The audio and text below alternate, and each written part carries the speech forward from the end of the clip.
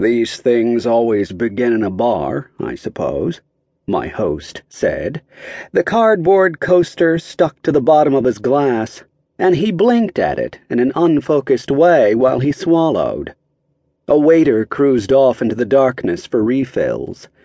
I put an olive between my teeth and pulled a little pink sword out of it, like a plastic Excalibur. "Evidently, it wasn't normal social drinking at all," he went on. "Some days he came into work about 11, just blotto. Other days, not even a drink at lunch. And of course, he always got the column out, no matter what. Once, before this, he skipped a whole day, never showed up. He told people he had gone off to the place in Napa to be by himself and think. The waiter brought us another round, and I started right away with the olive, lining the sword up beside the two others Mr. Schultz had bought me. The table was beginning to look like an armory for elves. Did he go up to this Napa place alone? Cabin, a small cabin up in the Sonoma Mountains, west of Oakville, past the Mondavi vineyards, about 20 minutes. I nodded twice, because I knew the area, and because I like the Northern California habit of giving distances according to vineyards. Metric is coming. Alone, you think? Schultz inspected the ice in his drink. He was not really evading the question, he was just uncomfortable about the whole interview. The loyal family friend helping out the panicked wife, not a voluntary witness. A lot of lawyers are like that. Then again, maybe he was only deciding how truthful to be.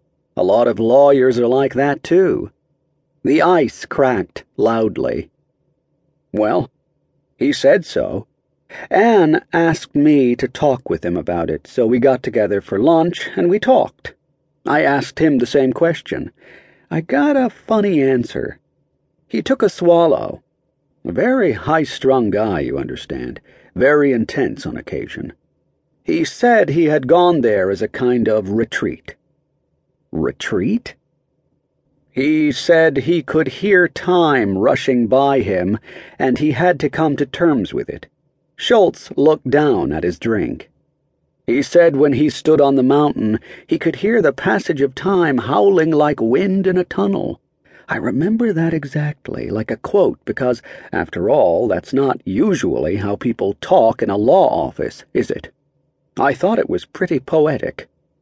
He probably read it in the Sunday papers, I said, and regretted it.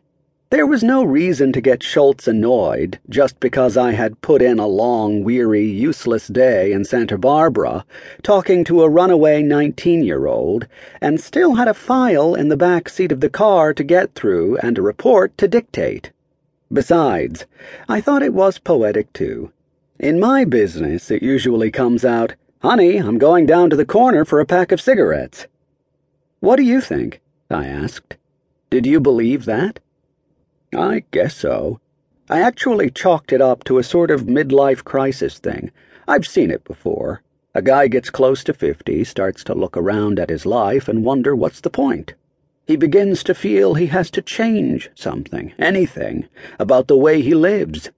Schultz sipped his martini. Usually he just changes the wife. Is that a problem here? Schultz shrugged and continued as if I hadn't spoken.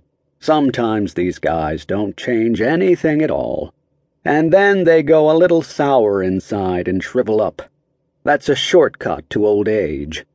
He paused. George is given to imagining scenes of his own success, if you know what I mean. The big story, the big break, the rich life somewhere else. He's the kind of guy that might half bust loose and go live on an island. Schultz looked past my shoulder. For a week or two. Not many people ever really do more than that. I nodded, and Schultz sucked a piece of ice.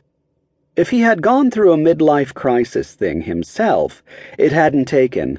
He was wearing a black pinstriped suit like I used to see in the City of London,